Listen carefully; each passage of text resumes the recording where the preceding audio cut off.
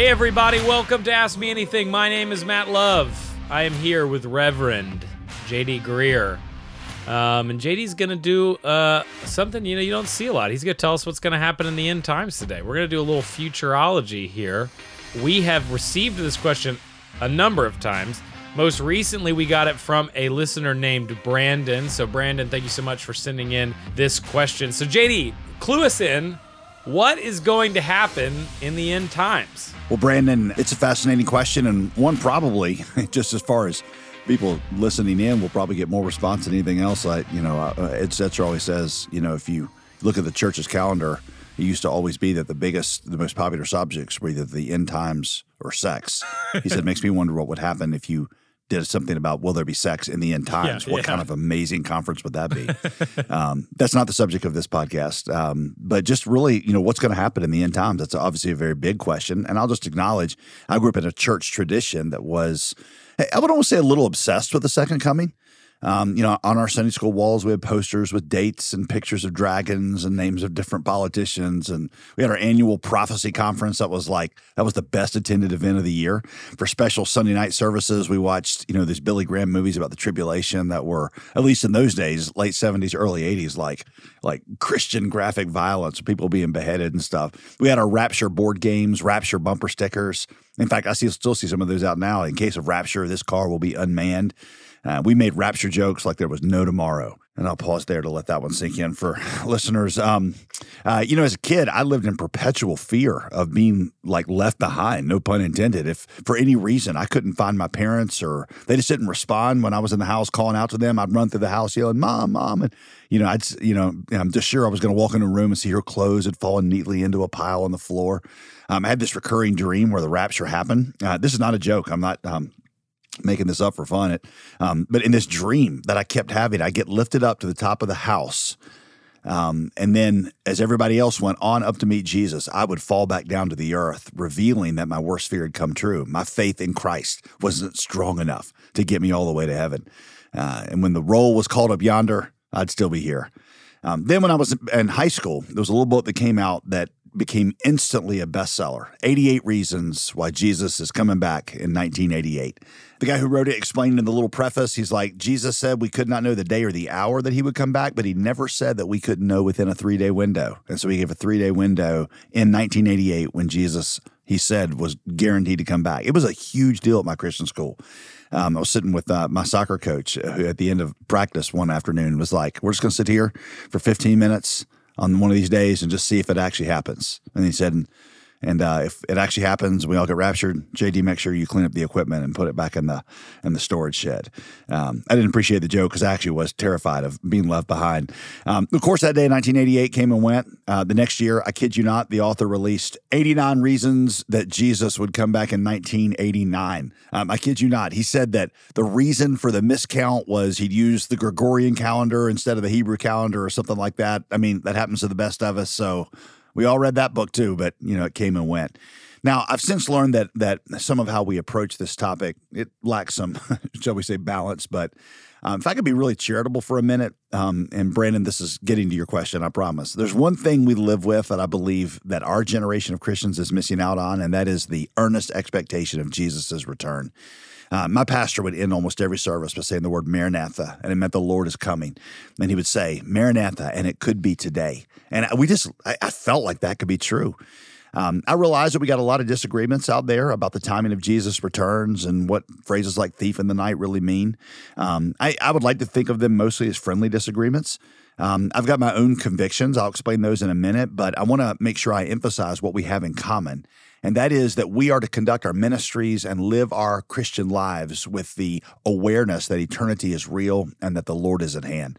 Eschatology, in case you've heard that word or you hear me use it, it's just a fancy word for a theology or how we think about the end times. It might be one of the most, if not the most, neglected doctrines in today's church, in the 2023 church. Many theologians I listen to almost find it embarrassing. It's like the crass, uneducated uncle of Christian theology. And when he shows up at Thanksgiving dinner, you're embarrassed and you try to keep him at the end of the table where nobody will listen to him. But think about this. The second coming of Christ is the most talked about doctrine in the Bible. The most talked about doctrine is the second coming. In the 260 chapters of our New Testament, there are 318 references to it. 1 out of every 13 verses mentions the second coming. For every one prophecy in the Bible concerning Christ's first advent, his first coming, there are 8 that talk about his second. And we have a whole holiday celebrating his first coming, but we barely mention the second one. Or consider this, almost every moral command given in the New Testament is tied to the second coming at some point. I remember my pastor used to say, how could we call this doctrine non-essential? I mean, it's in every chapter. Every command is tied to it. To miss it is to miss the whole hope and thrust of the New Testament. Surely I come quickly. That's how our New Testament ends. Even so come, Lord Jesus. So I just want to emphasize before I talk a little bit, real briefly about the different positions, I want to emphasize that there's a commonality all Christians should have, and that is the imminence of Jesus' return, and to live with that expectation. That's good. Now, when it comes to the different kind of ways of approaching it, I would say there's basically, you could say, 4 positions. Some Christians believe that Jesus could come back at any moment, at which point a tribulation will begin, which is a 7-year period in which the Antichrist and Kirk Cameron do battle, and all the Christians are raptured out right before that. That's called the pre-trib position. Then there's the post-trib position, or some people call it historic premillennialism, because they try to say this is one of the oldest approaches, the oldest approach we have in the church fathers to the end times. And that is the idea, basically the same thing, that there's a tribulation coming. God will continue to work in the nation of Israel. They're a big part of that coming tribulation, but the church won't be raptured out before. The church will be, raptured out or brought to Jesus afterward. The major problem with that one, the challenge, there's a lot of it about it that appeals to me, is that it creates problems for the imminence of Jesus' return. I mean, could Jesus return right now, literally this moment? The Bible wants me to assume so, but if I know there's got to be an Antichrist that comes, well, I don't. He certainly is not doing all the stuff he's done at the, that you see in the tribulation. So it makes me question, could Jesus actually return? I feel like he couldn't, and that makes me question the imminence. That's one of the challenges. Then the other 2 would be what we call postmillennial or amillennial. Both of those, I won't go into a lot of detail. They take more of a metaphorical approach when the Bible talks about the 7 years and the 1,000 years. These positions typically hold that the church has replaced Israel for all the promises, so that all the promises toward Israel that were made in the Old Testament, they've been fulfilled, or they are being fulfilled in the church. And for spiritual purposes, that means there's no longer Jews, there's no longer a history or a future for the nation of Israel as a nation. Now, I will say that's a problem for me as a Bible interpreter, and I'll explain that here in a moment, but let me note the positives of the postmillennial or amillennial position. Number 1, it does preserve the imminence, like we just talked about. I mean, with this one, Jesus really could return whenever and bring things to a culmination. And the second one for me personally I think these positions really help you see a lot of the spiritual dynamic meanings behind the imagery in Revelation. When I grew up, Revelation was like this. I mean, it was like a weird sci-fi book, and what are the locusts, and these are helicopters, and just all kinds of crazy stuff. Then I got a hold of some amillennial and postmillennial approaches to Revelation, and I started to see that these things represented deep spiritual realities about God and humanity, and regardless of whether you take a pre-trib or an amillennial approach to the book of Revelation, you should see these spiritual dynamics that are at work in the imagery of Revelation, because that's how you're supposed to read it. It is a book that is supposed to, in fact, I will say that one of the most enriching studies for me personally has been going through Revelation, not because I got my curiosity satisfied, but because of what it taught me about God and his majesty and Jesus and the gospel. So those are your basic 4 positions. There's going to be different, kind of minor variations, but you could think of them in those 4 categories. A friend of mine calls himself a pan-tribulationist, which he says means, look, I really got no idea, but I know it's all going to pan out in the end. And maybe that's where you are. If you're curious, I'm actually, I would say I'm in the pre-tribulational camp 80% of the time. I'm sympathetic to several elements of the others, but I typically come down on that side. I give you 3 quick reasons for that. Number 1 is just the unconditional and straightforward nature of the promises that are given in the Old Testament about Israel. I mean, when you look at the promises in 2 Samuel and Genesis 12, 15, 18, the ones given to Abraham, we're talking about an actual nation, an actual throne occupied by an ethnic Jew, an actual earthly kingdom. In fact, in Genesis 18, he actually gives the borders of the land. He says this is exactly what I'm talking about. Much of what was promised has been fulfilled literally, like Jesus as a Jew on the throne. So I assume that what is left will be fulfilled literally. Israel has never occupied the land, has never occupied the land that was the borders of which were given in Genesis 15, 18 through 21. I remember one time trying to explain to a Messianic Jew the amillennial position, and the look on their face. It was actually a conversation I had in Israel. And he was like, so all those things that Abraham and David and we believe are literal, you're just saying that there are people who believe that they just were, it was kind of a bait and switch. God said one thing, but he actually meant another. He said, that just feels like God deceived us in how, he gave these really specific promises. I think that's a worthy question. Second reason for me is just the way the book of Revelation is written. Revelation, most Bible commentators will tell you, is an extension of what they call Daniel's 70th week. In the book of Daniel, he talks about 70 weeks that are determined for the nation of Israel. 69 of them happen before the Messiah, and then Daniel prophesies after the 69th week, the Messiah will be cut off, and there's 1 week that remains. That week, week in Hebrew just means 7. So that week of years, that's the tribulation, and that's essentially the backdrop of the book of Revelation. And if 69 of the weeks were about ethnic Israel, what makes sense that 70th would be there as well. And so when you read Revelation, the church doesn't feature real prominently. In fact, Revelation 4:1 is the last time the church is mentioned. You got chapters 2 and 3, which are the 7 letters of the churches, and then Revelation 4 opens up with saying, come up here. So people see in that an imagery of the rapture. And then from there on out, Revelation is about Israel in the 70th week. I mean, when it talks about the 144,000, it even names the 12 tribes of Israel.